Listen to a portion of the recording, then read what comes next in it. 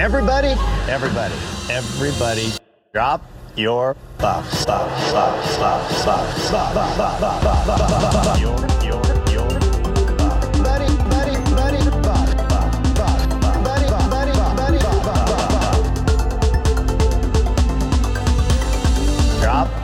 Your buff. Welcome back to Drop Your Buffs. I'm Sean Ross. I am Evan Ross Katz. And we have a returning player here at Drop Your Buffs this time. It's a very rare returning player. There's only a couple that have been graced with the opportunity to return to this podcast, but nobody better than this 4-time player who played in Survivor Cook Islands, Survivor Micronesia, Heroes vs. Villains, and Winners at War, the winner of Survivor Micronesia, an all-around icon, legend, queen. Parvati Shallow is here to talk with us about Survivor and potentially more. Welcome, Parvati. Much more. Thank you so much for having me back. I love talking to you guys. Listen, we just have to mention our #1 episode of all time. And mind you, we have done recaps of 41, 42. We've done all of our bonus episodes. We've had a bunch of other alumni on. Our #1 ranked episode ever is with you, Parvati. And so I expect that our listeners are going to be very excited to have you back and to have you in the mud with us talking Survivor Season 43. Let's get muddy. Let's do it. But before we do, Parvati, I have to ask, we just did a 2-hour recap of The White Lotus, episode 6, season 2. We are on season 2 of The White Lotus. Survivor alum created, directed, written, right? We're in great company. Starring. Are you watching The White Lotus? And what do you think of it? I am fascinated. I loved season 1, and now season 2 was like, I didn't think it could get better than season 1 with like the cokehead manager going so crazy at the end. And like, this season is so good. Jennifer Coolidge is bringing it every episode. I like want to be her daughter, best friend, wife. We can arrange this. yeah, we can make that happen. I love her. I'm fascinated by the show and how they're weaving in the masculine, feminine dynamics and the polarities, and they're putting pairings of people together that one represents the masculine, one represents the feminine, and like all these psychological dynamics of the savior complex and the martyr and the victim complex. It's just like a psychological gold mine. I love it. Now, one thing that Sean mentioned during our recap yesterday was some parallels between The White Lotus and Survivor. And obviously, as the three of us know, and most people listening know, Mike White, creator of The White Lotus, former player on Survivor Season 37, also a 2-time Amazing Race player who has a great love of reality competition. Do you, Parvati, see any ways in which these two shows any similarities between the shows? That's such a good question. I really haven't thought about it. It's Sean's question. I'm taking it. It's a really good question. Gosh, you're putting me on the spot for it. I mean, of course, there's like the beautiful environment. So the shots are kind of similar when you have like the shots of the waves crashing, and Survivor's doing a lot of those aesthetic shots. So just the way it's filmed, I can see similarities. And then when you see the like social dynamics, there's always like in Survivor, there's this element of synchronicity where the universe will just put you in the right place at the right time to witness something extraordinarily secretive happening. And then a person's mind or a contestant's mind will take that and twist it. So we just saw that with Harper witnessing her husband talking to the 2 prostitutes, and like she just saw them through like the quadruple lens, and then it's like, what's she going to do with that information? Is she going to keep it to herself, and is she going to share it with him? How is she going to now reveal or hold this information as a source of power for herself? And we see that on Survivor all the time. Yeah, absolutely. It's interesting. What else were you thinking? Well, I mean, you bring up such a good point. And in the 24 hours since our White Lotus recap, the very first long form interview with Mike White dropped, and he was asked this very question. He asked the ways in which Survivor and The Amazing Race, those experiences, if at all, find their way onto the White Lotus. And what he said is, you know this very well, specifically with Micronesia, all those shots of the Black Widow spider. And Mike mentioned the fact that all those cutaways of the heads and also just those shots, the vista shots and the shots of the ocean and everything, he takes that literally from Probst and the Survivor producers and sort of how they do those sort of establishing shots and various shots that lead you to information that's going to later be relevant. So I think that there are very obvious parallels like that one. And then, as you say, these sort of like the strategizing that characters like Harper are perhaps subconsciously experiencing or enacting. Right. And then it's like on Survivor, we greet the contestants are greeted. It's sort of like they arrive at the hotel and they're greeted and they greet each other. And there's this superficial go. I know you have something to say. No, sorry. I just have to ask you. No, so in this analogy you're making, is Probst more of a Murray? What's Murray Bartlett's character from season 1? Yes. Is Probst more of the Murray Bartlett or the Sabrina Impacciatore who plays Valentina on season 2? Oh, like which one? Yeah.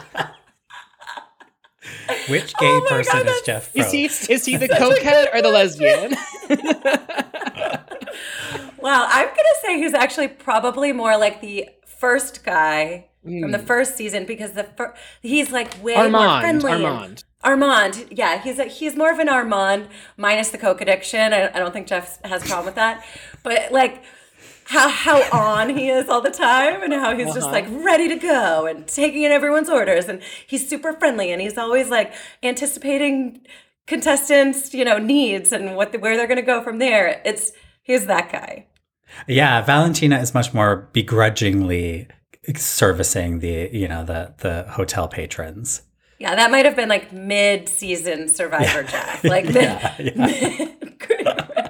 he's not there anymore. He was in a dark place. He was in his Valentina era. Now he's in his Armand era. Yeah. And what will come next? Okay, and one last non-Survivor related question before we get into Survivor. The last time that you were on this podcast, we had a super fan of yours, Sarah Michelle Gellar, call in and ask a question to you. And we know that in the time since then, you have linked up the two of you together. What can you tell us about this burgeoning friendship between the two of you? Oh, it was such a magical moment because when we talked on the podcast, I think it was just a few days later that we were DMing each other on Instagram and she said, "When are we going for coffee?" And I was like, ah! Like my head exploded. And I was like, "Tomorrow? Today? Now?"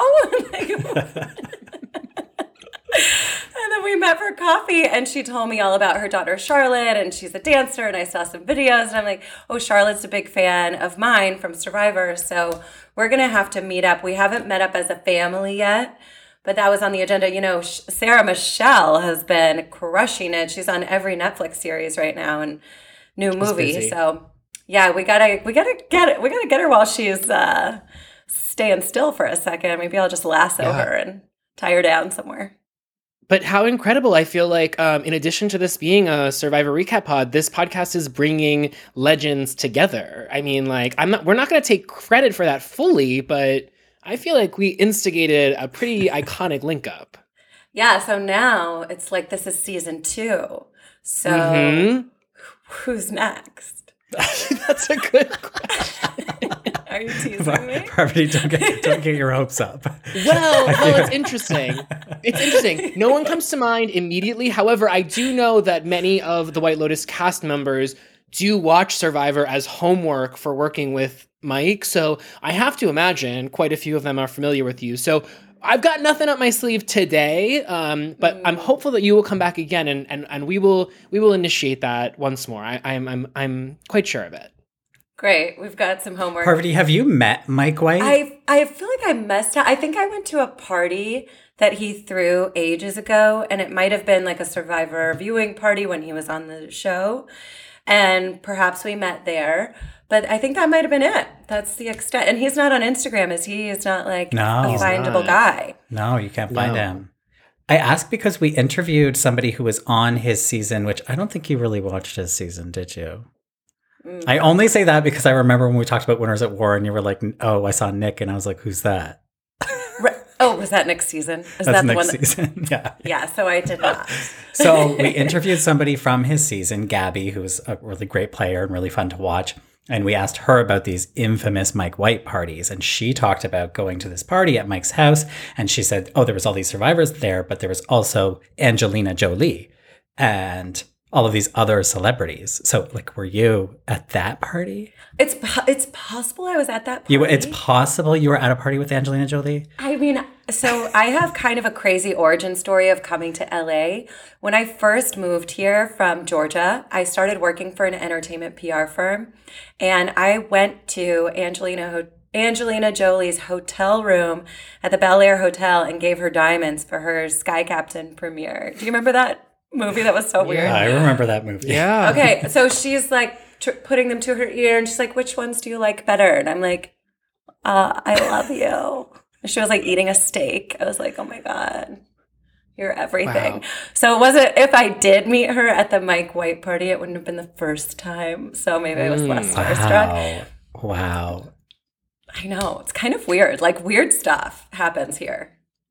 Yeah, I mean it's a magical place. Now, It is a I have to say magical it's like odd to me to hear that you haven't watched 37. I did not remember this from our last chat. And so I guess just I have to ask, are you aware of the fact that for many fans of the show, 37 is considered like the season that made us aware that there's still some gas in the tank? 37, I would say, Sean, correct me if I'm wrong here, but after Heroes versus Villains, Cagayan. I would say after Cagayan, I would say 37 is regarded as the next like great season, and in my estimation, the last good season of the show. Oh, wow. Are you No aware offense, of this? Winners at War. Jesus. No. Sorry. Well, Winners at War was, yes. Yikes. We don't really talk about Winners at War. But are you aware of David versus Goliath's status within the Survivorverse? No, I'm not. No, thanks for sharing that with me, because now I guess I'm going to have to go watch it once we're done with White Lotus, obviously. Yeah, once we're done. But I really recommend it. I feel like knowing what I know about you, it has a lot of the touch points that that sort of share this view of Survivor, the things we look for in Survivor. And it has Angelina, I feel like, although I would not say she is a successor to yours in terms of like gameplay by any measure, but Angelina is up there in terms of ranks of like iconic female characters of Survivor. She ranks up there with you. Okay. Yeah, okay. Great. I'm putting a pin in that and I'm going to watch it. And now I feel like maybe I have seen a few episodes of this, because is this the one where there was that really nerdy guy? Yes. Yep. Who like had his Christian. pants pulled up to his nipples? Yes. Okay. And what was his name? Christian. Yes. I remember him. Yes. Yes. Anywho, putting a pin, we'll circle back. Well, we're going to circle right back to that. And Angelina was in White Lotus this season as well, right? Yes, she was. and we put a poll out on our Instagram asking which Survivor alumni people would like to see on season 3 of The White Lotus. And would you be surprised to know the majority of the votes are for you, Parvati, to appear as the Survivor cameo in season 3. I would love that. I'll be like a I have to cool say, girl. all the comments are actually Parvati and Amanda, because this season we had 2. So we had Angelina and Kara, both from 37. And so everyone's running with this, and they're going, well, Parvati and Amanda can vacation. And I'm like, it wasn't even me that wrote. I wasn't one of the submissions. It's like, well, didn't we talk about Into the Blue last time? Oh yeah, we did. Yeah, we did. Well, this would be so cool, because I think they could do a documentary on finding Amanda first, and then plugging her into White Lotus with me. I just in need to find kind some of investors, and I'm paddleboarding ready. Yeah. scene. Yeah. You know, they did that that finding who's the famous workout guru? Yes, Richard Simmons. Richard Simmons. Richard Simmons, yes. There was that fabulous podcast, Finding Richard Simmons, that is in need of a sequel series. So I feel like reframe it around Amanda. We start out with the Finding Amanda Kimmel podcast. We conclude that, and that segues right into, dovetails immediately into The White Lotus season 3 with cameo appearances by Parvati and Amanda. I mean, I feel like we're putting it out there right now, and I feel confident that we can make this happen. Yeah, someone's going to sign up for this because this is a goldmine. Also, I saw that you put the Instagram photo of like Amanda was wearing the rooster hat in Micronesia, and the party guy, who knows what's his deal, the dark hole guy, was wearing it in last night's episode. So I don't know. I don't know if this is like a Mike White. Maybe he's dropping a little breadcrumb for us, letting us know that Amanda is already in the next season. Okay, I really like where your head is at. Was that Amanda's hat, or was that like Ozzy's hat? No, because Ozzy had the big wide brimmed hat. Where did that hat come from? That was Amanda's hat. She got it approved by casting. I have no idea. Wow. Okay, yeah, wait. They're bringing it back. And while we're just mentioning Ozzy briefly, I have to ask you. You don't have to answer this. Have you seen Ozzy's OnlyFans? I'm just curious. I have to ask. Like, have I created an account and subscribed? No. Oh, well, perhaps. Or just has someone shown you Ozzy's OnlyFans? No, I haven't seen his OnlyFans, but I have heard of things that he's posting. And I think maybe didn't he post some stuff on Instagram or Twitter that was kind of like promo OnlyFans stuff? Yeah. I just know he's going for it. He's going You've for seen it. it. Yeah. I've seen You've it. obviously seen it. Yeah. Yeah, And what's your take on that? Are you a subscriber? I'm very attracted. I'm not a subscriber. I was gifted a free subscription when it first started from the man himself. And yeah, it's quite shocking, but I will admit I'm very attracted to Ozzy. I always have been, and I also am just like such a fan of Ozzy as a human being. But it is shocking. But mind you, I don't know if you know, but Ozzy has a background pre-Survivor in doing a Playboy TV series called Foursome. Yeah, so it's not incongruous to the Ozzy that I know. But it's all out there. It is all out there and in there. Yeah. Oh. Yeah. Anyway. And all up in there. All up in there. And from Ozzy's OnlyFans to Survivor 43. Oh my God. Well, he's going to love this because this is free publicity for him. You know, people are going to sign up. Yeah, he'll be thrilled. Well, I think, you know what? I'm proud of him because he is using his skill sets and his assets, and he's found a way to make them marketable and valuable and make money from that and support his lifestyle. So, you know what? He's like a 20th century. Are we in the 20th century? 21st? Yeah, 22nd century? What century are we in? He's a 21st century mogul, if you will. Yeah, mogul. I concur. Okay, let's talk Survivor. Back on track. Yeah, we are 2 episodes away from the finale of Survivor 43. It feels like the 3rd season in a row that we're kind of doing the same thing, this new era that Jeff is very proud of. I'm curious to get your take, Parvati. What is your take on, I guess, broadly, the new era of Survivor, this post-Winners at War era that we're in, and then maybe more specifically what you're feeling about the most recent episodes of Survivor 43.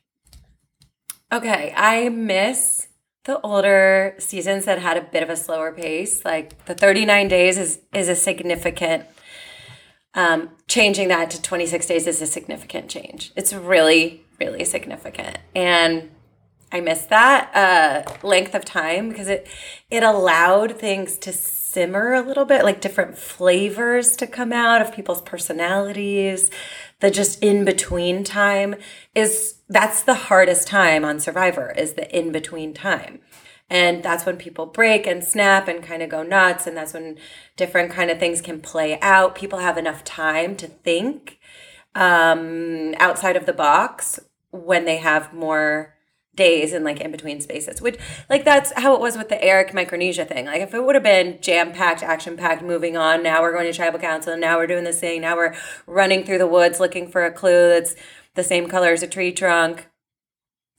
the thing with Eric never would have happened. We needed to have time to do that. So I think what's occurred now in this new season is the producers are really producing. They're really taking the show, and they are the ones who are pulling the strings and making the action move forward. And I miss some of that power being in the hands of the contestants, or more of the power being in the hands of the contestants. I think it's just like it's leaning towards now it's a very produced reality show. So I do miss that. I just want to jump in on this 39-day thing, because it's interesting how the show pitched this to us as it's a shorter amount of time, and because there's no days in between, or because you're going straight from a challenge to having just a couple of hours before tribal council, that the players are going to have to play faster and harder.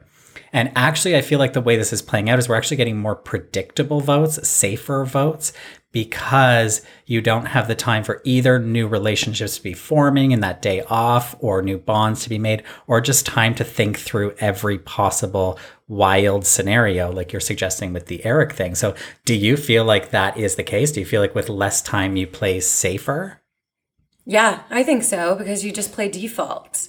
Like you're out there on an island with no one, with no safety net, and you're also dealing with of course, all the starvation and crazy stuff that's happening. People get really hangry and whatever. So they want to move forward and keep themselves in as safe of a spot as possible. And they're not thinking like, okay, double idols, okay, like how am I gonna move beyond this, like 2 more steps past this? And when you start to that just takes time to think critically and in those amount of layers, and also play with the present moment. And it takes like space. So for me, I would go, like on all my seasons, they were all 39 days, I would go swimming, or I would go hiking up like the mountain or around a rock and collect like shellfish or something, or collect like bananas or whatever. And that would be time for me to ground myself and feel into, well, what's right for me in this moment and who feels really good. So it's just, I had to get those moments to reset my center and like come home to my own nervous system and my own presence. And then I could go back into the arena with the other contestants and then feel the relationships and like, oh, who's telling the truth, who's lying, who's going over there, who's making up all these things. But if you don't have any space to take a walk, to go in the water, then you're so constricted. So of course you're just going to run in your lane, and you're just going to go with whoever feels the safest and most comfortable. And maybe that's, the person who's not really going to come up with some creative, really fun gameplay options. It's probably the person who like you would be friends with at home or something like that. Mm-hmm. Can you think of any reason outside of budget that the show, because obviously we know with 41 and 42, it was, COVID protocols that caused us to go from 39 to 26, but COVID is not over. COVID is now something that is more manageable. I was thinking of the word. COVID is now more manageable. The show could return to 39 if it wanted to. It has chosen now to remain at 26. Do you think there's any reason outside of budget? No. Okay. I don't think so. Yeah, I think it's budget. I think it's probably this production schedule, and maybe the team making the show has more time at home. Yeah, that makes sense. Yeah. So looking at this last episode, we had the return of this very iconic challenge, The Last Gasp, where players have to survive the rising tide while trapped under a gate close to the surface of the water. You played this challenge famously in Micronesia and lasted 45 minutes, but dropped out second. What was your experience like with this challenge? I lasted 45 minutes. That's shocking. I felt like I was shocking out in good like or shocking minutes. bad? Oh, okay. Shocking, like, wow, amazing. Okay, good. Yeah, no. I watched it when I watched that challenge last week, I was like, oh my God, these people are lasting a really long time. Like 2 hours? Wasn't that? 2 hours at the end? I think in the end it was 2 hours and 45 minutes. I was blown away. I was like, no, I think I only lasted maybe like 6 minutes tops. You tell me 45. Okay, that feels good. It was a scary challenge. And I mean, in my season, I knew Ozzy was going to win that challenge. So it was like, and he did it then. I think Jason won. No, Jason won. Yeah. Was it Jason or Eric? Jason. I think it was Jason. Yeah. So I was just like, well, I'm not going to win this one anyway. This is like an Aussie challenge. So mentally, I was already over it. Plus, I also get really claustrophobic. And like not being able to see the water and where it was coming from was like, it's kind of scary. Even though you can take yourself out of it at any moment, it's still you're not like actually chained into a box and like have to struggle free like a Houdini thing. But still, I was very impressed. I watched Carla like crush that. She's my favorite from this season. I think she's amazing. Love her. Now, I think one of the biggest controversies out of the last episode, and perhaps the biggest controversy this season, and take that to mean something about the season perhaps, is the idea that Jeff called off this challenge, basically framing it as that the players defeated the challenge.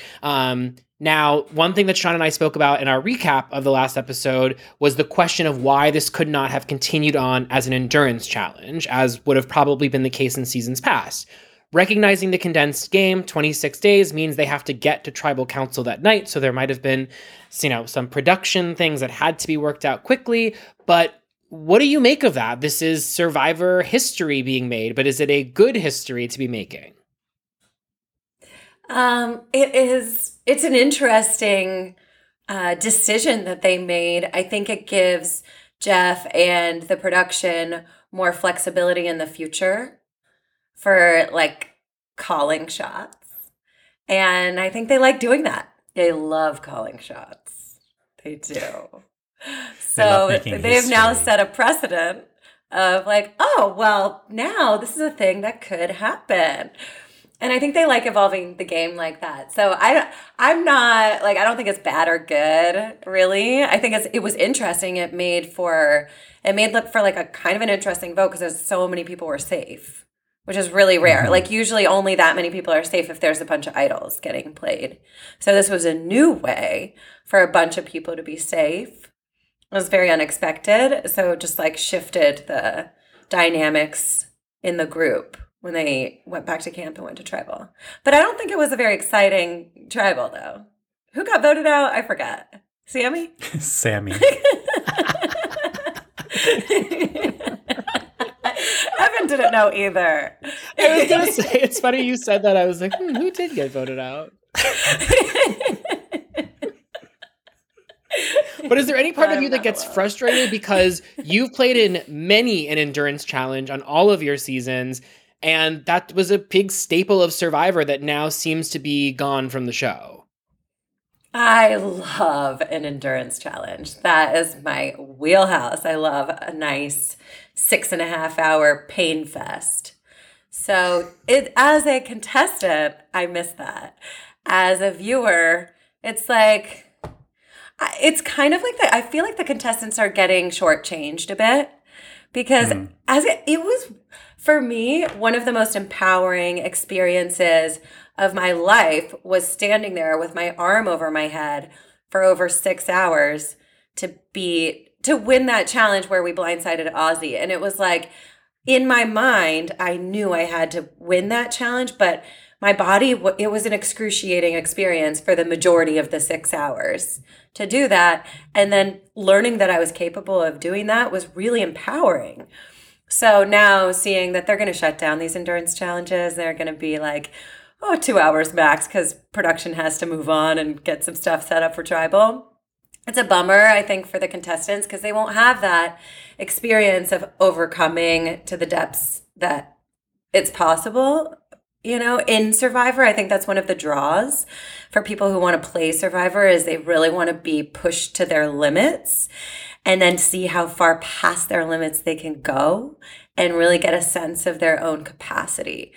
And that's what I got from playing the game the many times that I did. Even this past time that I really blew it. But, I still ran that coconut marathon 10 months after having a baby. And I was like, wow, how did I even do that? Survivor gives you the chance to learn that about yourself, your strength, your resilience.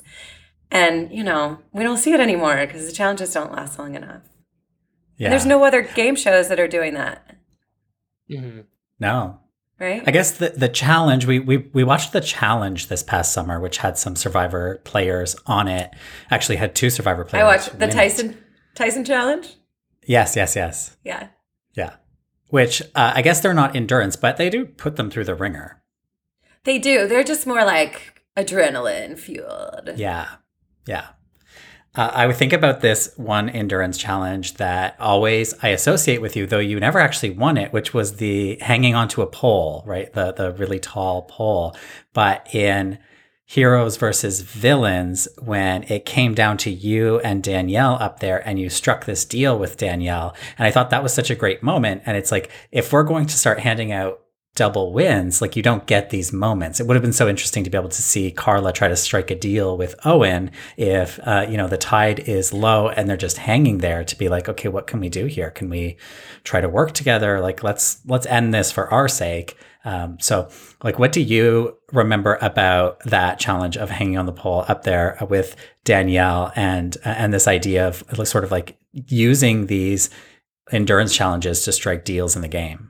That's such a good point. That happened a lot, striking deals in the endurance challenges. Even with Jason in the Micronesia challenge that I was just talking about, the whole crew was like, Jason, we got you. Like, step down. We'll be your friend. We'll share our food with you. And that's really, I think, what pushed him over the edge to step down and why I was able to win that one at the time. So the same thing also happened, when I was with Danielle, because I was like, it's me and her. I know we're besties. We're not going to go against each other. This isn't something I have to win. Of course, for my own ego and pride, I wanted to win it. And so I was like, you want me to win? Like, who asks that? Like, of course she's going to say no. Like, why would I say that? So I'm like, well, I said that wrong for sure. She's like, no, you have the idol. So I was like, okay, yeah, shoot, you got me there. Like, I kind of shot myself in the foot. So yeah, I just shimmied down knowing that she's safe, I'm safe, and whoever I pick to give those idols to are safe. So it was like I was fine stepping down from that one.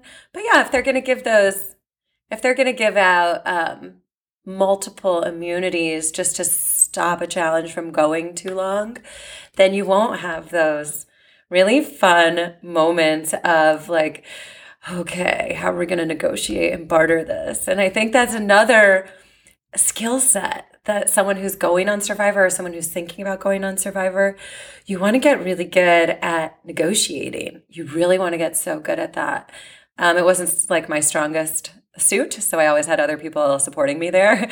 But if you are good at that, then yeah, you can in these challenges, even just, I don't know, even if they are shorter now, if you're good at negotiating, you could probably get some people to step down or drop a ball, right? Or just kind of get in their heads a little bit.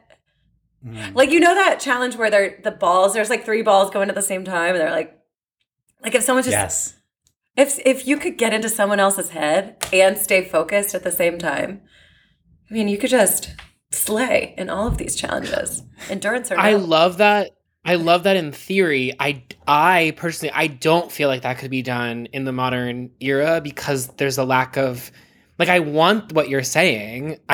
I'm worried that, like, or not worried. I'm not worried. I'm good. But like, I'm not sure that there is just that level of gameplay going on at present. It feels very, and this goes back to what you were saying earlier about the idea of the formulaic nature of the votes now, because you don't have that time to really go against the expected vote. Like, we have yet to see anything. And like, also everyone seems like they're in line with their people. And even when you do have quote unquote backstabbing, the relationships are never developed in such a way where it feels like it has the stakes that earlier seasons did when someone turned on their ally.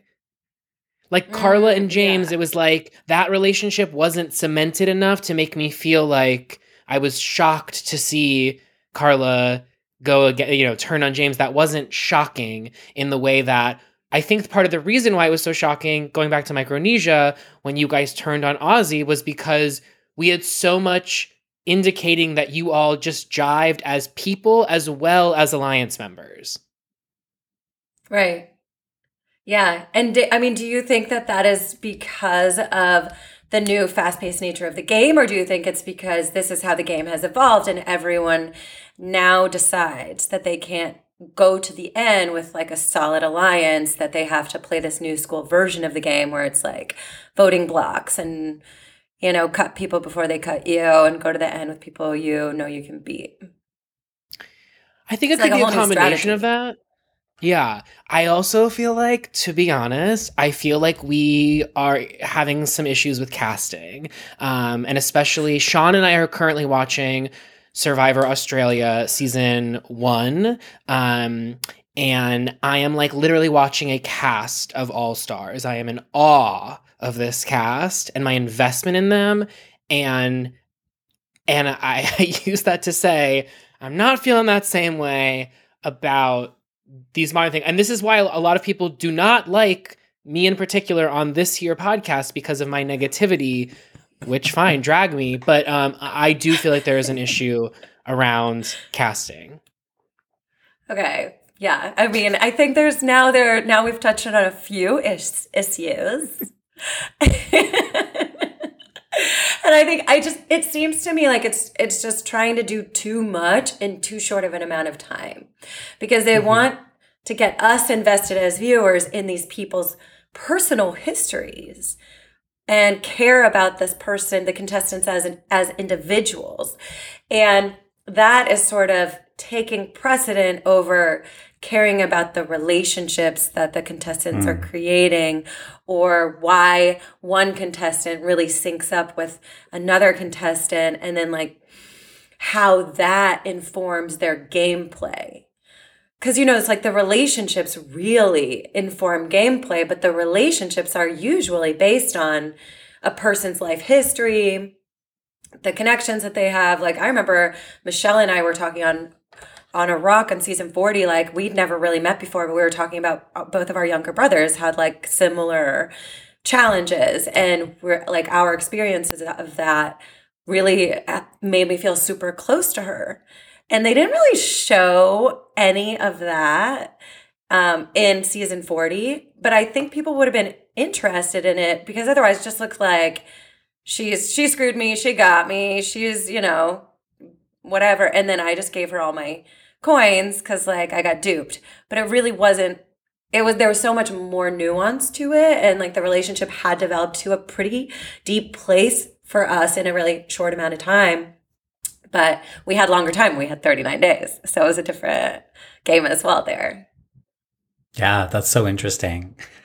Can we move back to Micronesia just for a second? Because there's something I wanted to ask you about the last time you were on. We didn't get a chance to. And this is another big mystery about things that happened in Micronesia. There's so much lore about this season. I love it. Okay, like, you're not going to be incriminating anybody. Nobody needs to hear this. But I've always heard a rumor that Ozzy, James, Alexis were raiding the production tents at night, stealing food, and that, in fact, the injury that James sustained, which took him out of the game, happened when he was running away after getting caught raiding the production tent. What do you know, and when did you know it? It's actually Alexis's injury. She hurt her knee. Do you remember that? I know that she hurt her knee, yeah. Yeah, and then we voted her out because it was like, oh, well, she's an injured little duckling. She's going to get pulled or whatever. So we just like, you know, we cut her then. But James hurt his finger, and he had like an infection on his finger. So that was not connected to the food raids. Okay. However, I will say I probably had like some granola bars and like a peanut butter sandwich. I'll just say that throughout the duration of the game. So the food raids are real. You're confirming here. I am confirming, yeah. And it was like a big problem because I think James and Ozzy started it like in the very beginning of the game. And it was really funny because Amanda was like, I don't know why I'm not losing any weight. Like, you're eating like peanut butter sandwiches all day. How are you saying that? We got to the end of the game and she'd like gained 2 pounds and she's like, how's that possible? Wait, no, like this is so funny because really nobody knows this. I thought everybody knew this. Like there's always been rumor, but I have not like gone to the source with anybody on this. It was pretty great. I am gagged right now. It was like we were very naughty. But you can see like people still getting emaciated. So it wasn't like we were eating like kings, but it was like a little sneaky trick. Yeah. Just Amanda. Listen, put on it 2 pounds. makes for a great story and very memorable. Okay, so jumping back to 43, I swear this is a Survivor 43 centric episode. We will talk about it, we promise.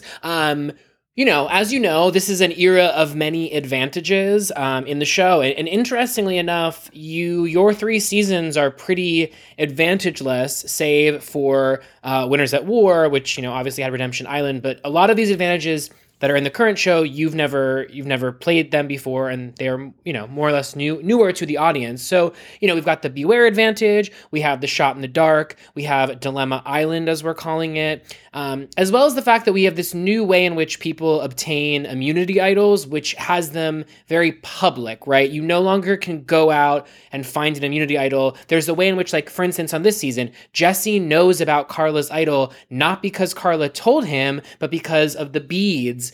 They had the bead thing at his tribe, and he observes the fact that she's got the beads, and so he knows this information by no choice of hers. So, you know, what do you make of this current era that is full of a cornucopia of advantages?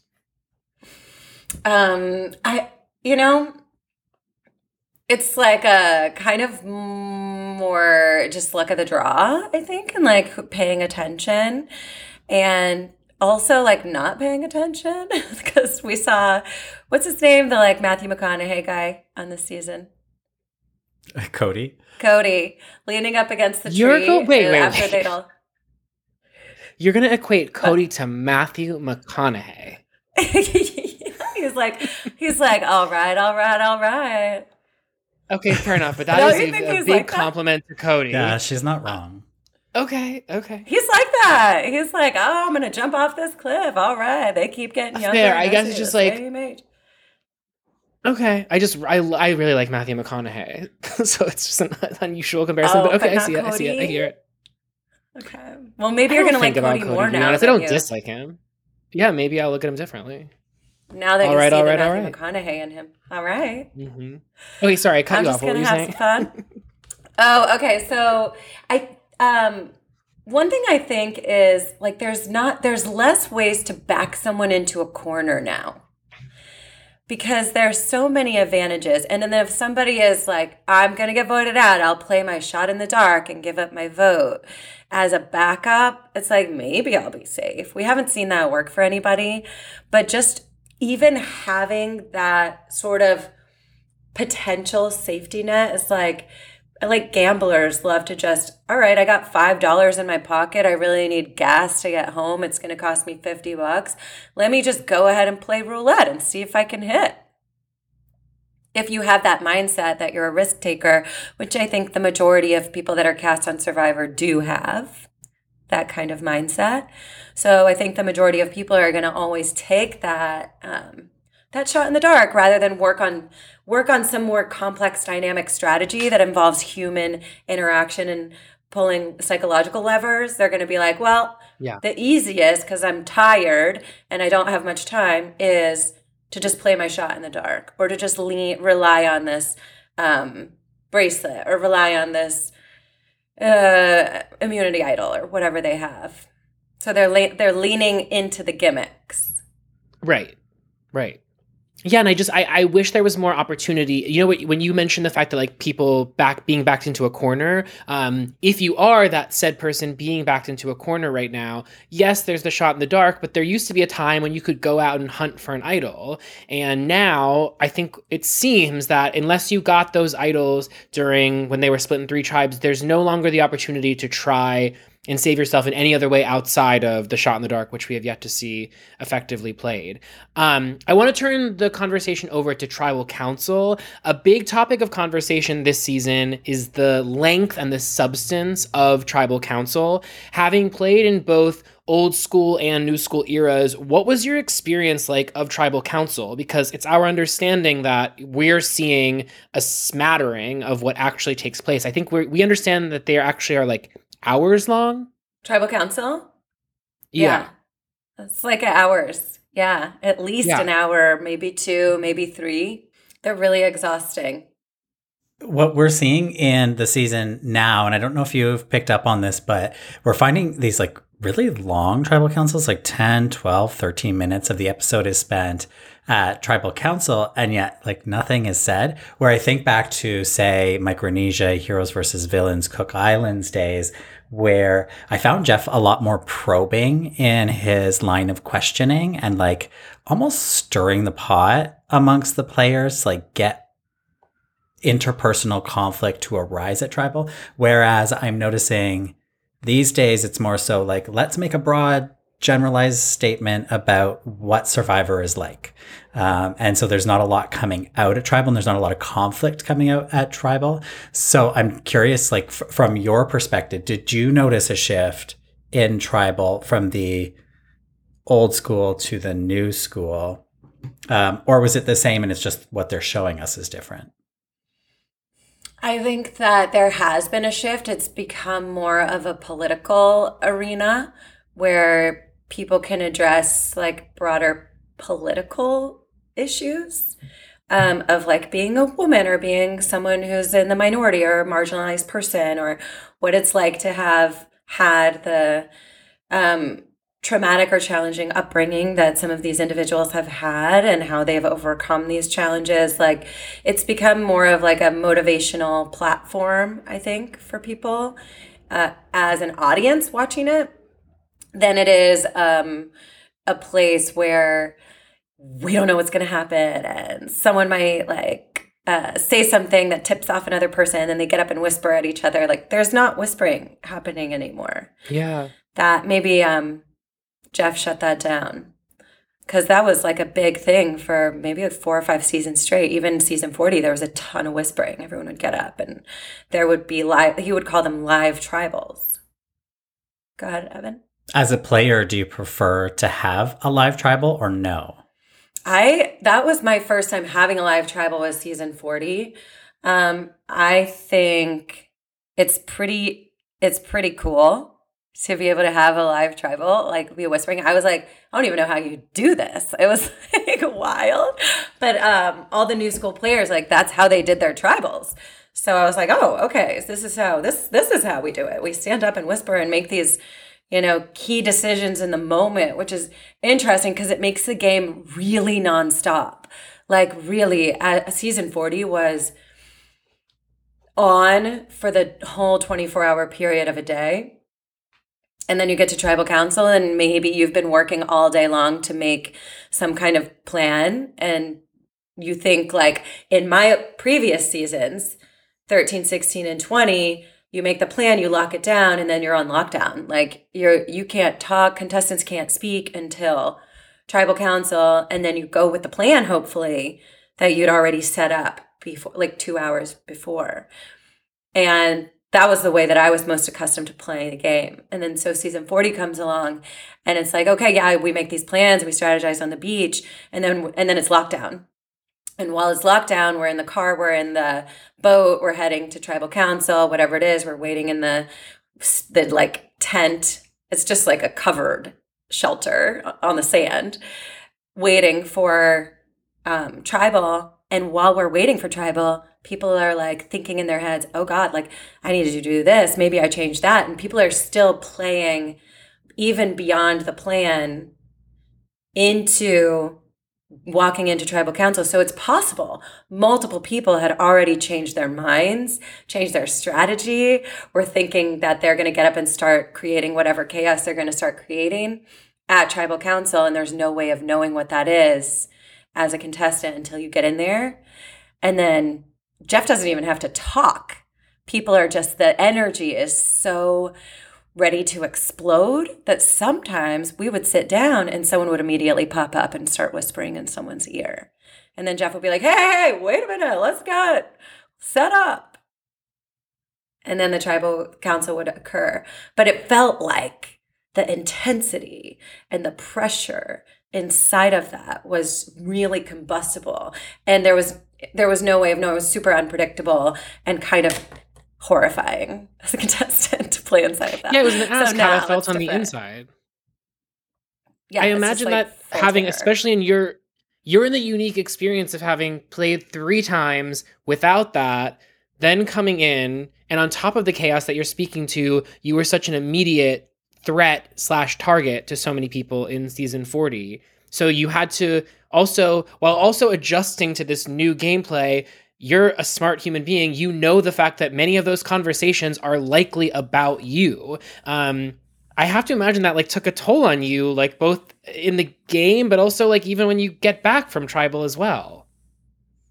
Yeah, and I was so tired on season 40. Like, I really underestimated the deep fatigue of having a newborn and what that would do to me psychologically, emotionally, on my body. Like, I cried for the whole first week because I was like, well, my baby. Like, that was the first time I was away from her. So my mind was so not really in this mode of like, it wasn't moving very fast and the game was moving so fast. And I just felt like I was like, you know, when I don't know if you guys were on swim team in high school. Did you ever do swim team? No. Okay, when you're on, I was on swim team in high school and I would swim. You're swimming in a lane with like a bunch of people. And when people want to pass you, they touch your feet. So it's like we're like crawl, stroke, crawl, and I'm going as fast as I can. I'm gasping and dying, and I just keep feeling my feet getting touched. And I'm like, oh God, just let me drown. And then they just go around and they're like, keep going, and they're so fast. That was how I felt in season 40. Wow. Yeah. I want to ask about this strategy that we saw Sammy playing this season, which ultimately got him voted out. He was really playing from the middle. Like, he never really chose the alliance that he was loyal to. I think both of his alliances, if there was only 2, there may have been more, but I think both of his alliances felt he was with them, but it was also quite clear that he had these distinct group of people. And I'm contrasting that in my mind to the way that you play, where you have always been kind of at the core of a pretty solid alliance. And I'm wondering what your experience was playing with these people who kind of play the middle. And it works for some people, it doesn't work for others. It didn't work for Sammy, who kind of floated in the middle or flipped between alliances. How was your experience navigating those kinds of players in the game? There's something about Survivor that, like, I think one of the basic human needs is to belong. And there's this sense of, I need that to feel safe. I need to know where I belong so I feel safe.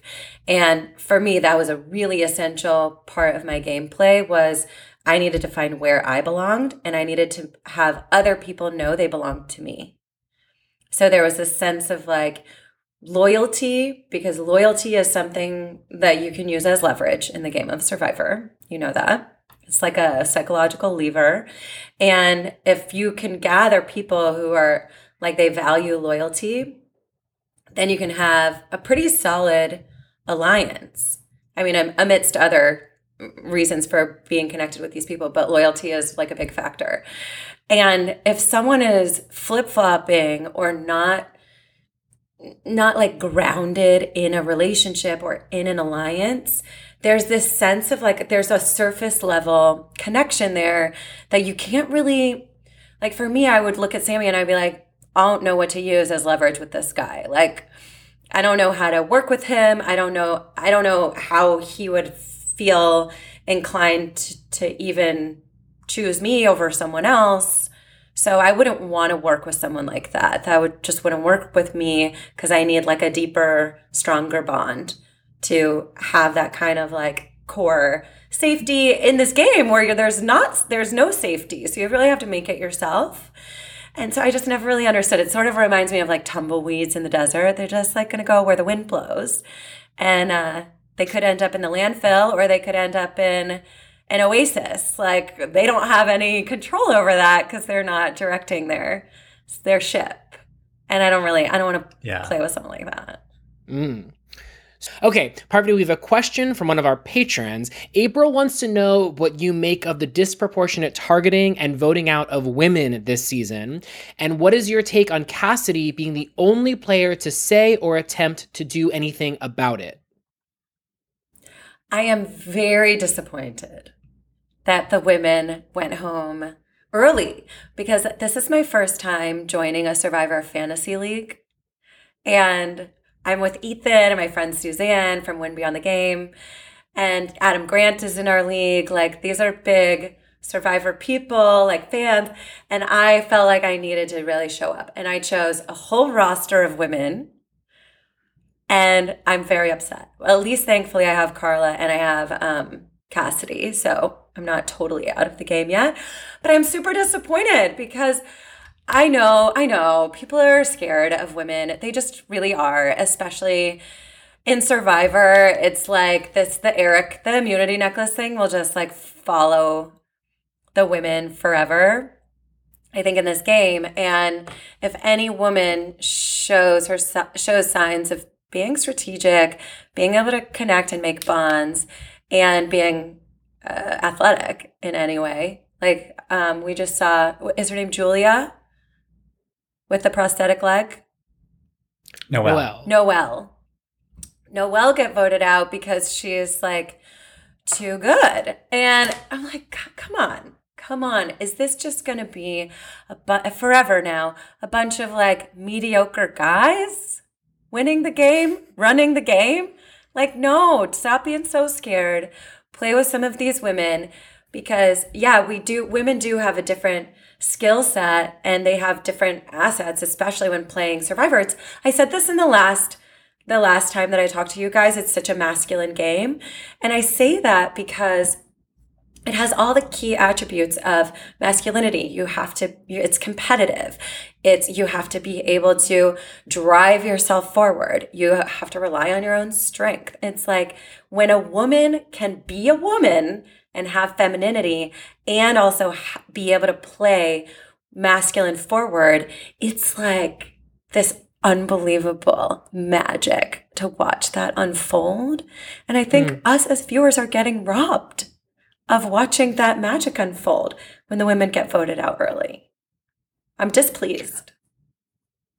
We are aligned with you, and I think there is a parallel here to the White Lotus in what you're talking about, because I think one of the central themes within the storyline involving Albie and Bert and, oh God, what's Michael Imperioli's name? Dominic. I think the idea of that plot at its core is basically this idea that someone like Bert views women as either the wife who takes care of me, or he goes to prostitutes to have sex, and doesn't allow the autonomy of women to be both of those things. There's this antiquated view of womanhood that it's one or the other, whereas men get to be everything. But a woman has to fall into a category, right? It's either the doting wife at home or the woman I go and sleep with on the side. And I think it's disappointing that we're not given more of an opportunity to see the depth of women and the nuance of women by no fault of the women entirely, although it is disappointing to see how often the women on these past several seasons, particularly this season,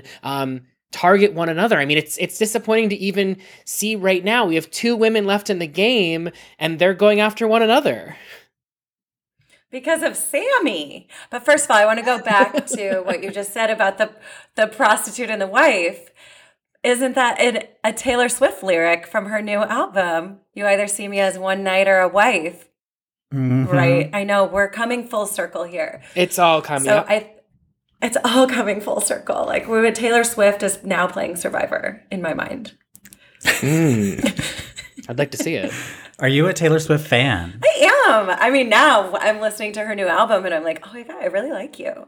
It's all I can listen to. I can't stop playing it.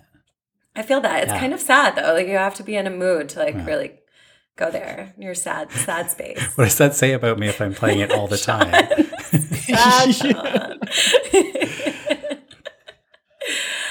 I really do agree. I think also that women are scared to now stand up for each other on Survivor because they are afraid to be targeted for standing up for each other. Like in Micronesia, I was like, and in Heroes Villains, I was like, I'm not voting Danielle out. I'm not voting out Natalie. I'm not voting out these women. I just wouldn't. So people could come to me and ask me to do that. And I'd be like, yeah, that's not happening. And I would tell them I wouldn't do that. And like Carla has the opportunity when Sammy comes to her and says, oh, Cassidy is throwing your name out there. If Carla really was like, if she felt safe in her bond with Cassidy, then she could have just gone straight to her and been like, dude, Sammy said this. And that's what I would have done in her position. Like, would I trust Sammy? Who's like lied and trying to redeem himself and like saying anything he can? Or Cassidy, my girl who's been with me. Right. Also, not for nothing, Carla was present during the conversation where Cassidy brought up to James how frustrated she was at the fact that women were being targeted. Like that very conversation, Carla was present for. So if anything, to your point, when Carla would go to Cassidy for the hypothetical conversation you just mentioned, it's like she would do that with the assurance that she knows someone like Cassidy cares about the number of women in the game and has the same observation that she does, which is that, hey, look around, they're picking us off one by one. Wouldn't it behoove of us to be loyal to one another? Unless Carla or Cassidy Carla, I'll say, is at this place where she is like, I don't want to go, I want to be the only woman in the end. So I get all the votes of all the women because if I go with Cassidy, it might be split. Which is interesting. I mean, hey, if that works out for you, could potentially not be a bad strategy.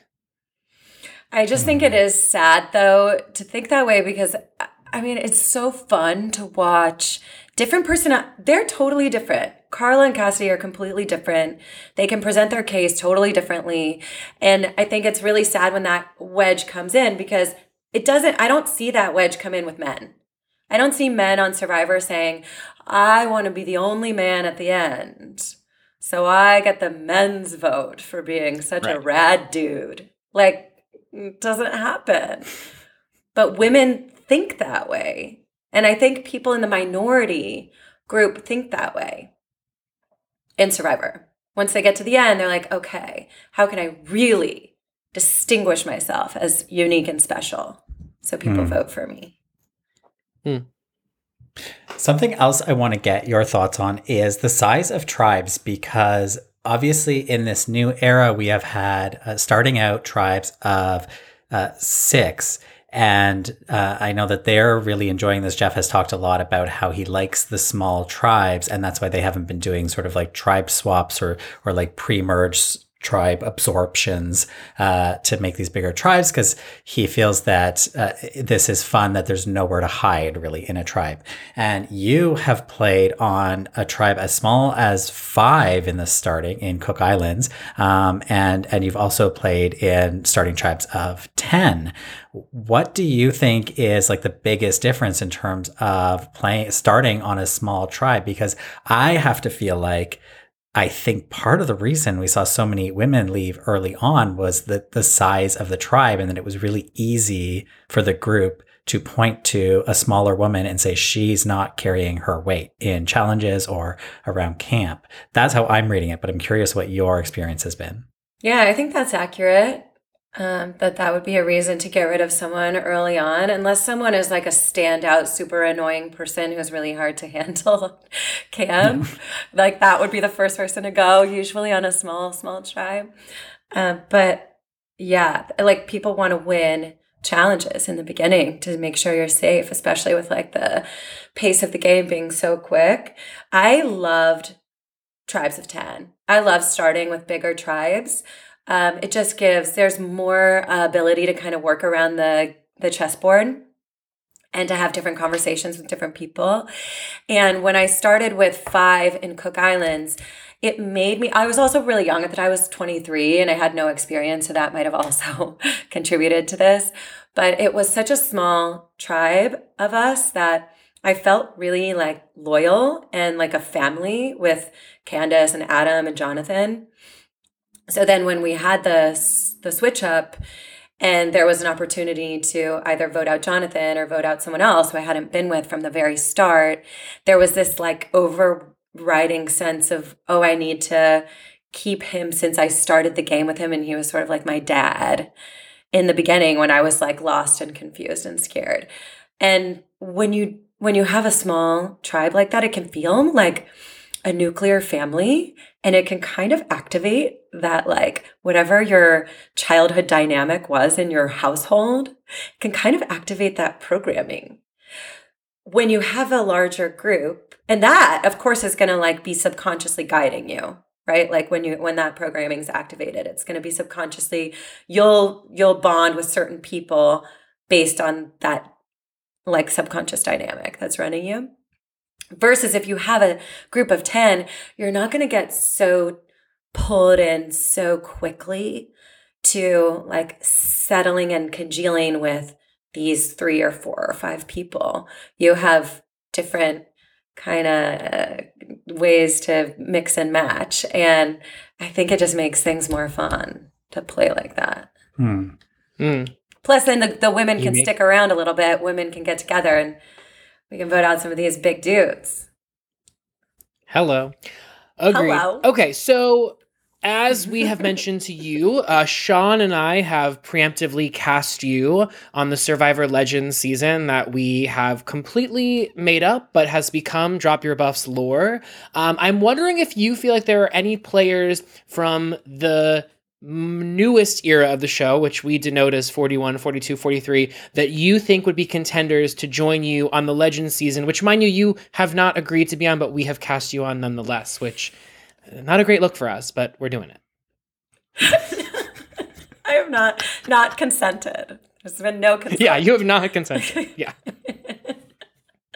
No enthusiastic consent. I have to say, wait, before you answer this, Parvati, I have to say, because it was so funny that we talked about, will you play again? And you say no. And then Evan mentions, well, after Heroes versus Villains, you said you would never play again.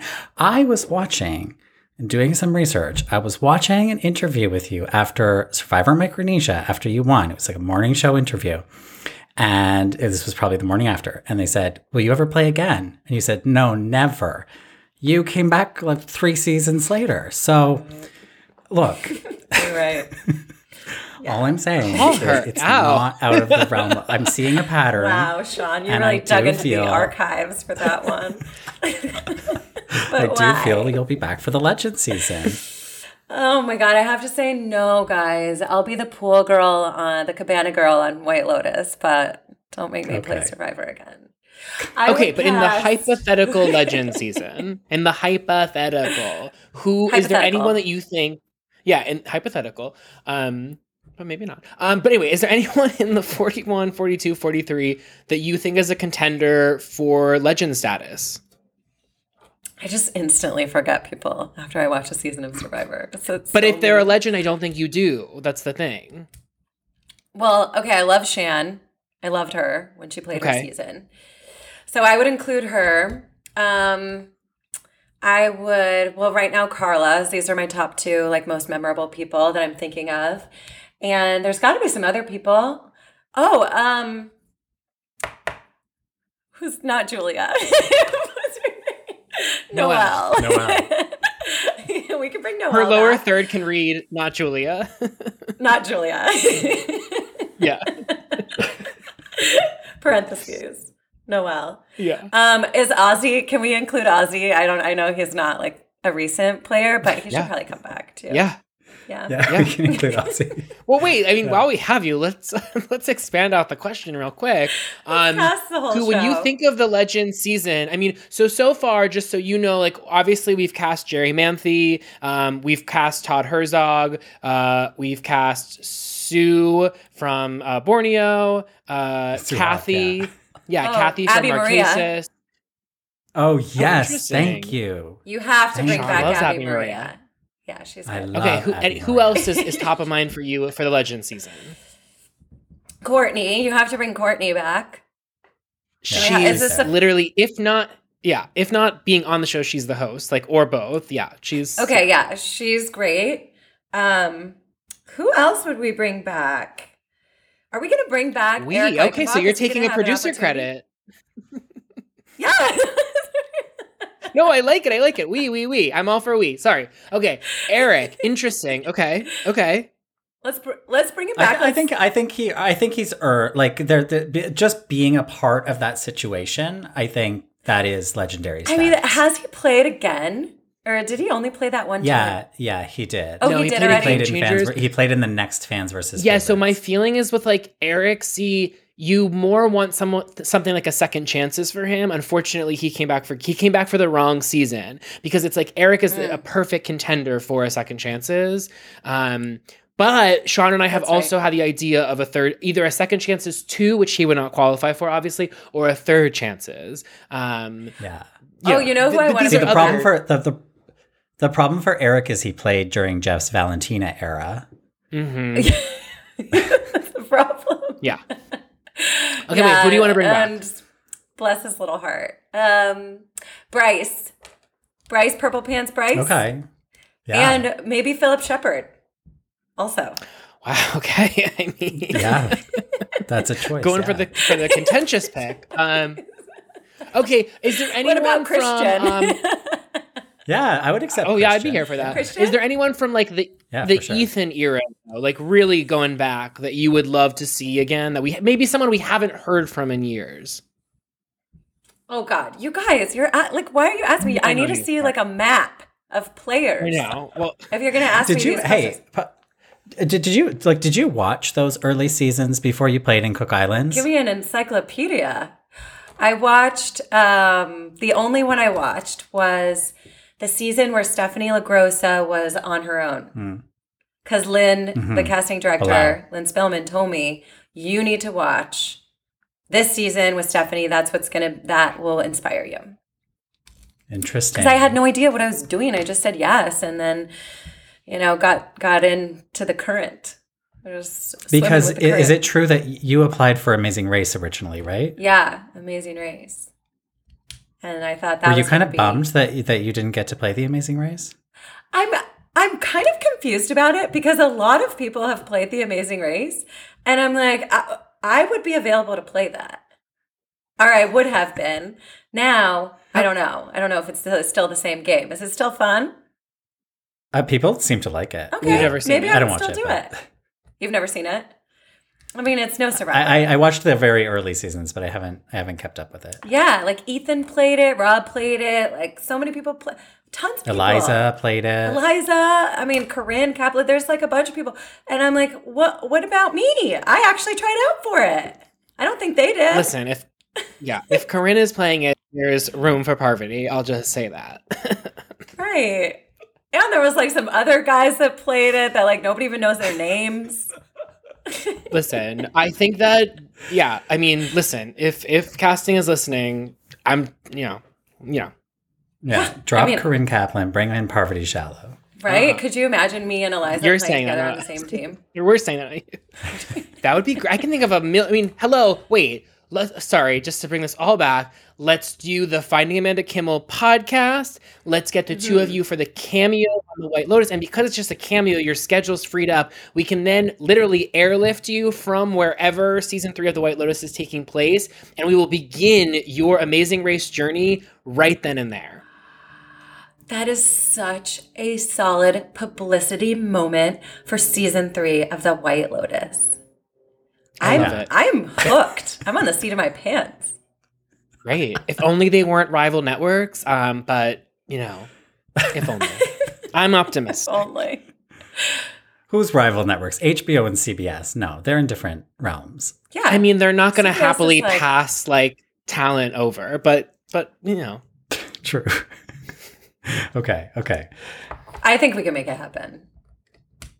I have another question from a patron about Winners at War, and this is something I don't know anything about. So, like, yay or nay this question. Hannah is curious about the dynamics on the edge of extinction, and I understand from this question that Yul has talked about some like feeling sort of targeted or bullied, and I know bullied is a big word, but feeling like there was some maybe negative dynamics going on the edge. I'm curious what your experience was or what you know about this happening or Yul's experience, because it's sort of a weird place to be where you're in this pressure cooker environment. You're still in a game, but outside of the game, with nothing but time and time to get on each other's nerves. Oh, Yul said that I was bullying him? Is this what you're saying? No, not you. Oh, he my said that he God, was not getting you, bullied? Carvity. He said he felt I don't like, know, I guess because- he felt like a little targeted by certain people, not you. Okay, Not but this is you. like a weird, but this is weird because Yul, I had no problem with Yul. Like, we played Cook Islands. He won. I voted for Ozzy. I did promise him that I would vote for him in the end if he would keep me over Jonathan and vote Jonathan out. Of course, it was a lie. I was going to vote for him. Like, I was going to make my mind up based on who's the best player. And I liked Ozzy at the time, thought he played a better game just based on my own value system of Survivor. So anyway, Yul won that season. I lost that season. Okay, cut to, that was 2006.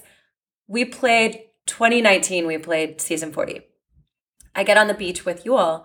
I am like the odd man out. It's Michelle, Wendell, Nick together, Yul, and me. And I'm like, oh, Yul. Oh my God. Like, I have a bond with Michelle, but I know she's deep in with these two guys. Like, maybe like he comes to me and he's like, let's do this. Like, I really want to play with you. My wife loves you. My kids love you. Like, he's laying it on so thick. They do not show this in the show. But Yul bamboozled me so bad. I was like, oh, thank God, because I needed someone to save me. I was totally a goner. And Yul was acting like he was going to save me. And then we get to the tribal council and he votes me out. And I was like, that was Yul that did that. That was Yul that voted me out. It wasn't Michelle, it wasn't Wendell, it was Yul who like sold me so hard that he was on my side. So then we get to, he was like the next person voted out too. It was like me, and then Yul comes right after me. I'm so pissed at Yul. And then Yul shows up and he's like, yeah, sorry about that. They got me too. And I was like, okay, whatever. Like, here we are. I'll just let it go now. And I didn't think anything more of it. I was just like, he played me. And then it comes out like maybe a few days, like a week later. Time is such a blur on the edge. But then it comes out that Yul has been holding a grudge against me since Cook Islands for lying to him and not voting for him. And I was like, wait a minute. And this is coming out.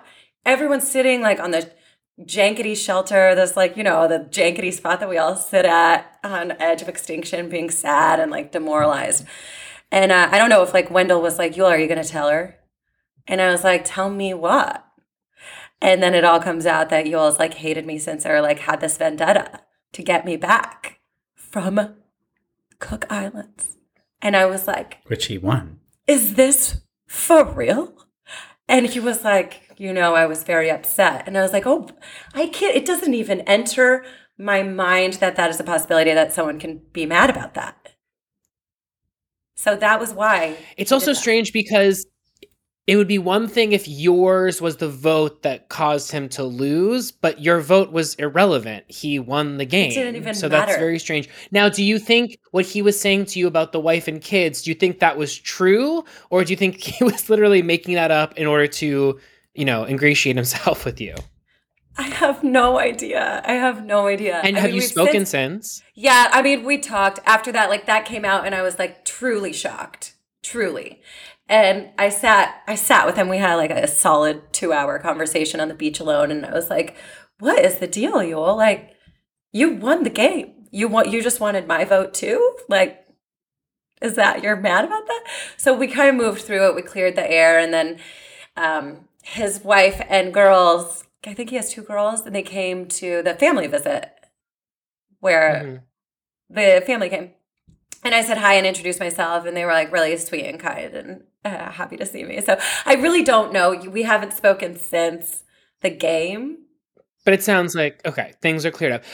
I have a question about another relationship between you and someone at Winners at War. I've always been really curious about your relationship with Sandra. I mean, obviously we see how things played out on Winners at War, but I just never know if you two, like, where the line is of, like, you guys making television, because I think you're both really great as characters on television outside of, like, and great competitors and great human. Well, I don't know her as a human being, but I know you're a great human being. But I'm just wondering, like, what was that like in 40? We don't really get to see a lot of you and Sandra together on season 40, and that was the dynamic I was the most curious about. I'm the most curious about it too, to be honest. I'm really curious about it. Oh. Because I really don't know. It's like, I really don't. I'm one of those people who I assume everything's cool. I just assume everything's fine. And then I don't realize how much people hate me until, like, it comes out at Edge of Extinction. And I'm like, oh, I didn't know you hated me for 12 years or whatever. So I really don't know if Sandra, like, hates me or if it's a performance, because she is really good at putting on a show. I really don't know. I have nothing against Sandra at all on my end, but I think I can be kind of oblivious to other people's grudge holding. So I don't really know. I have no. Yeah, why don't you ask her? Find out. Well, we would love. Well, to. Sandra agreed to be on Drop Your Buffs without being asked to be on the podcast. She recorded a cameo for us, one that we did not ask for, in which she stated she would gladly come on the show, which was lovely. It was a surprise. The problem is we have no way to get in touch with her. Yeah, literally Cameo as a gift. So Cameo reached out to me as, like, an incentive to get me on Cameo, and we're like, oh, as an incentive to you, we know you're a big Survivor fan, so we got you a cameo with Sandra. And in that cameo, Sandra was like, I'd love to come. I'd be happy to, not love to. She'd be happy to come on the podcast. I'm not in touch with her, so it's just so funny. But yeah, life is a flat. Okay, well, if circle, you need to get in touch with Sandra, I can help you. Is that what you're asking? Thank you. I think... Okay. No, I'm not asking that. I mean, like, I'd be grateful for that. I feel like if we're going to pull the have Parvati get us in contact with someone, it would not be Sandra. I would use that coin more wisely. Well, if or we get Parvati to get Sandra, and then we bring them on, and we have this therapy session where we figure out what the hell is going on between them. Yeah, because I don't know. So we need that to be a mediated conversation. Okay, but while we're on the topic, like, so the Survivor I'm most curious to get in touch with, well, I have two outside of Amanda Kimmel that maybe you have access to, just while we're on the subject, would be Natalie, the winner of Survivor Samoa. Oh, okay. Wow. Do you have any connection there? I don't know her at all, but I could probably find out. Because she has disappeared. Oh, she has? So I'm very interested. Yeah, she's. I think she wants nothing to do with Survivor, but we don't have that confirmed. So the sequel series to Finding Amanda Kimmel is finding, what is it? Natalie, Sean, help me out. Natalie White. Finding Natalie White. Okay, so that's the other one. And then my king, Judd, the winner of Survivor season 21, is off the grid as well. Do you have any access to Judd? I don't know Judd either, but you know what? I bet Ethan would probably know Judd. Fabio is. Oh, his name's Fabio? Okay. Oh, Fabio. Like, he goes by, his name is Judd, but also his Fabio. real name is Judd. Yeah. He goes by Fabio. Does that change things? Oh, yep. I remember him. I thought he was an LA guy. I don't know. I'll put some feelers out and see what I can come up with for you guys. There are some recent photos of him that have surfaced, and he is looking very good. Hot. But also, we're in touch with Ethan for Drop Your Buffs, so I might pull this with Ethan when we finally get Ethan on this podcast. Ethan he's a connector. Ethan is a networker and a connector, and he does these charity events where he invites all the survivors. So he might be a good person to ask these questions to. Okay, but those two are pretty obscure people you're asking about. Yeah, let's hear who else. Yeah, they're very obscure. I have a question about since you're the spokesperson for all Survivor players who don't go on podcasts. Your dear friend, Natalie Bolton, does what's your read on, like, her interest in Survivor or talking about her time on Survivor? Like, do you think she would ever do it? Yeah, she would do it. She would talk to you. Like, I would die to talk to her. Oh my God, I can set that up. No problem. That's my holiday Great. gift Wow. to you. Wow, Parvati. Yeah, My how loves. generous. How generous. She is so great too. She's like really brilliant. Oh, we would love to learn more about that. The last question on the doc I think that we sort of covered this already with some of our earlier questions, Sean, unless you disagree, but I have a different question. Sean, Go. Go. Okay. Go for it. I want to ask about, we touched a little bit during your last interview, hearing a little bit about your life outside of the show. And I just would love to hear, we get to follow along, thankfully, on Instagram. I'd love to know how your daughter's doing. I'd love to know how you're doing. I'd love to just hear like what you've been up to, where you're finding joy right now, and how you're wrapping up your 2022. Oh, wow. It has been a real ride. Emotional highs and lows this year of every kind, and like some wild synchronicities and magic occurring. I've pulled back a lot. So in the beginning of the year, I was leading a lot of coaching groups, working with private clients and leading people through these transformational journeys collectively and individually. And that was like the first half of my year. And then for the past 4 months, I've been working on a book proposal, and that's been really, like a deep dive into my past. I grew up in a cult. I was born into a cult, and I'm learning all about what that meant for me and my development and the choices that I've made in my life, some of them have been influenced from my upbringing that I didn't even realize. So that kind of stuff is really blowing my mind, making those connections. And then really prioritizing my own healing, because my past few years from having a baby to going through this divorce have been so intense and challenging emotionally and physically in every way. I'm focusing on recovering the health and well-being of my body and my mental health and my emotional health.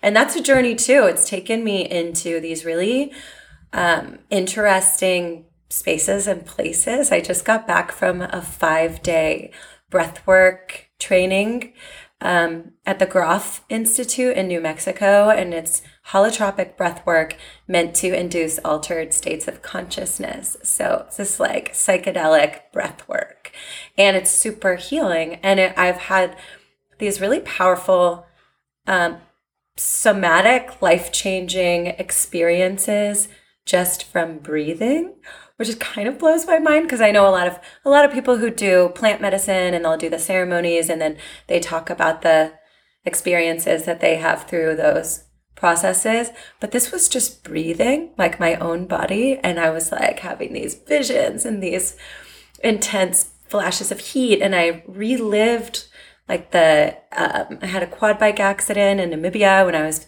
hosting Around the World for Free in 2012, and I like relived the surgery in the breath work. So it's like this kind of magical healing realms are really amazing. They're astonishing me right now, and I'm definitely deep into that world, and coming out thinking about how I'm going to integrate my own personal experiences of moving from survival into healing.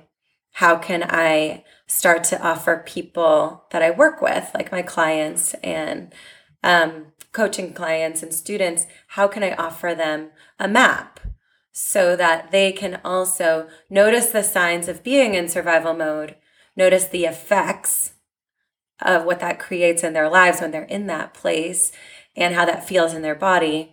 And then from there, move beyond that so they can feel really safe in their body, have pleasure, have love in their lives, create more money and deeper relationships, and have this connection to life that feels really good and nourishing, that, you feel supported by all of life.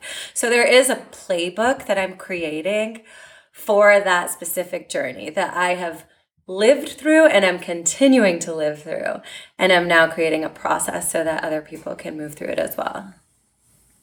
So where will people be able to potentially find that playbook? And is that something that people will be able to have access to? Is it something that people would subscribe? Like, tell me how people would be able to find that.